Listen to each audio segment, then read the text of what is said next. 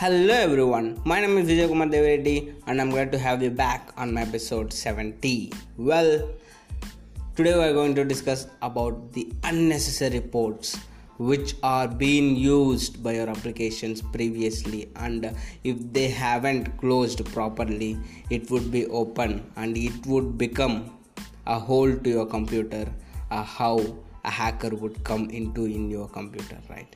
So as we have already discussed, there are a lot of ports and there are three type of classes and well-known ports, register ports and dynamic ports, where the different type of applications use different type of dynamic ports for their certain users or for our required users, right? So there are a lot of ports, as I told, available for use by your computers and your networks, right? We started out with 65,536 ports available back in our ports and protocols episode. Then we now narrowed it down to 35 ports that you just had to memorize in the what we call that registered ports, and as well as the well-known ports that you can come to know by researching what are the ports that commonly used, or else I would provide if anyone had the consent to, I need to provide those ports which need to be checked directly for the applications users, right? So then I will provide in future episodes. Now we we'll jump back to this episode, right? These are the unnecessary ports that I wanted to discuss with you, that just right, okay? So but does that mean all of 35 those are necessary for your computer to function? That's so? Then well, the answer is no, because when it comes down to it, you aren't using all of those services, at least not all of the time, right? So also, if you're running a server, you wouldn't want to have all of 35 of those ports open either. Why means then because of many of them are unnecessary. Now that begs the question, which makes a port unnecessary, right? So well, an unnecessary port is simply one that is associated with a service or a function that you don't need it, or you are not considering to use it, right? Or you it is considered as a non-essential function or non-essential port that was opened at your end, right? So for example, think that if you have a server whose entire function is to act as a mail relay server, then what the ports or how it would be designed, right? So all it's designated to do is to send a mail out, that's it, right? Then the only thing it needs is a couple of ports open. It needs a port number 25 for SMTP and port number 465 or 587 for secure SMTP server, or we call it as SSL and TLS, right? So now every other port on that server can be shut down or disabled or closed, or whatever you call it in your IT frame language, right? So who wouldn't care, because of only those three ports are only one you need on the server, because it's a mail relay server.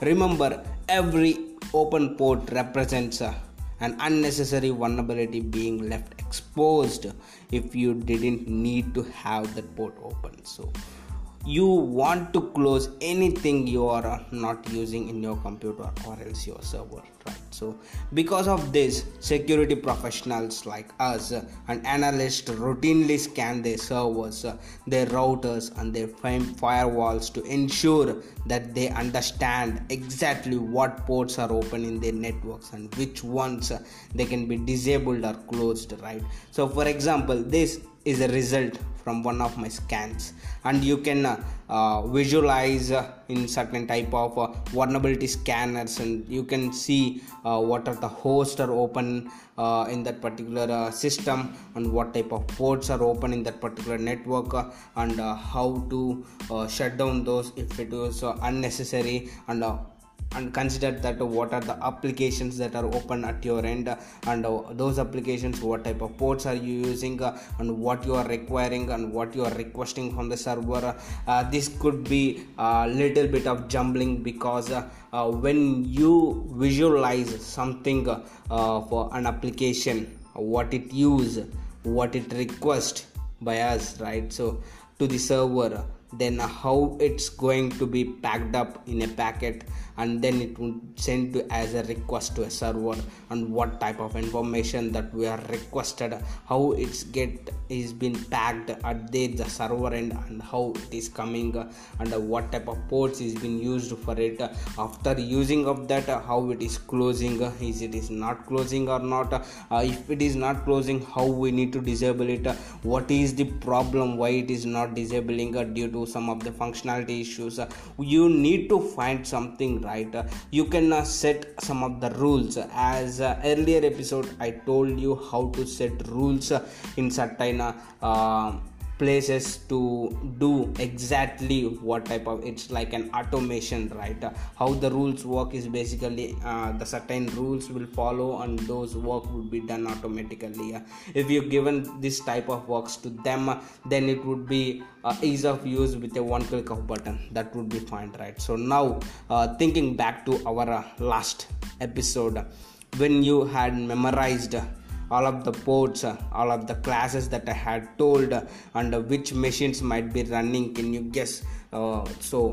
Can you guess which services these machines might be running? For example, the port number 139 is used for the NetBIOS, and port number 445 is used for the SMB protocol, and this means these three machines are most likely running the Windows operating system, and they have file sharing enabled over the local network, right. So now if these machines don't need to have a file sharing enabled or a local network, we can disable these ports and remove those possible vulnerabilities that are inherent within the Windows file sharing system. To close an unnecessary port, there are three methods you can use. First one, you can stop the service that uses the port or from operating system's graphical user interface. To do that in the Windows, simply open up the computer management console and select the service and the applications, and then select the services. From here you can double click on it, and then the particular service that you want to turn off, and it's going to open up a dialog box to shown here or like you can visualize it when you follow the steps as I told. Now in this example, I have stopped the Windows update service in a Windows 10 from the running it, right, which will also prevent any associated open ports from remaining open because of this service running. The second method is to do this from the command line interface, as I showed you back in our operating system hardening lessons. You can turn off a service by using the next stop command and the name of the service on the Linux server. You can do this by entering sudo stop and the name of the service at the command line interface. Now the third way you can do this is to block the port all at your firewall itself only, whether this is a software or a hardware based firewall or a server itself had a firewall, right. So now usually a firewall is going to block the ports by default, and it's required you to open the port when you want to install a particular service or a function. Now for example, let's say you have installed the Apache web server at one point, and this opened up a port number 80 on your firewall. Now if you are no longer running that particular web server, then you need to go back to that firewall and close or disable that particular port by blocking it on the firewall rule. That what I was expected after listening this episode by you, right. So everything else which is not in action, that need to be come to the rest position, else that need to be blocked. The only thing I wanted to say is that what are the things that is unnecessary for you, just block it away. That's how we block people in the Facebook, right? So just go for it and block what are unnecessary posts. That would be a great thing for you to secure one step ahead from the hackers. And be safe, stay secure, stay safe. Bye.